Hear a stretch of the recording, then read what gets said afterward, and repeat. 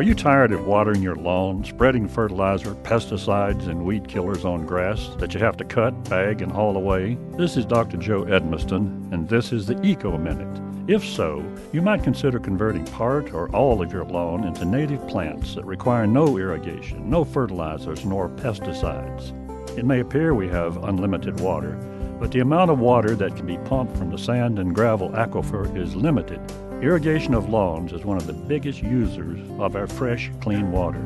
You may think that your small amounts of fertilizers, pesticides, weed killers don't amount to much, but it all adds up. When excess fertilizers leach out and seep into Bayou Tahar, just a small amount of phosphates can cause algal blooms. In future Eco Minutes, we will tell you how to do your part. For more information, go to WUWF.org.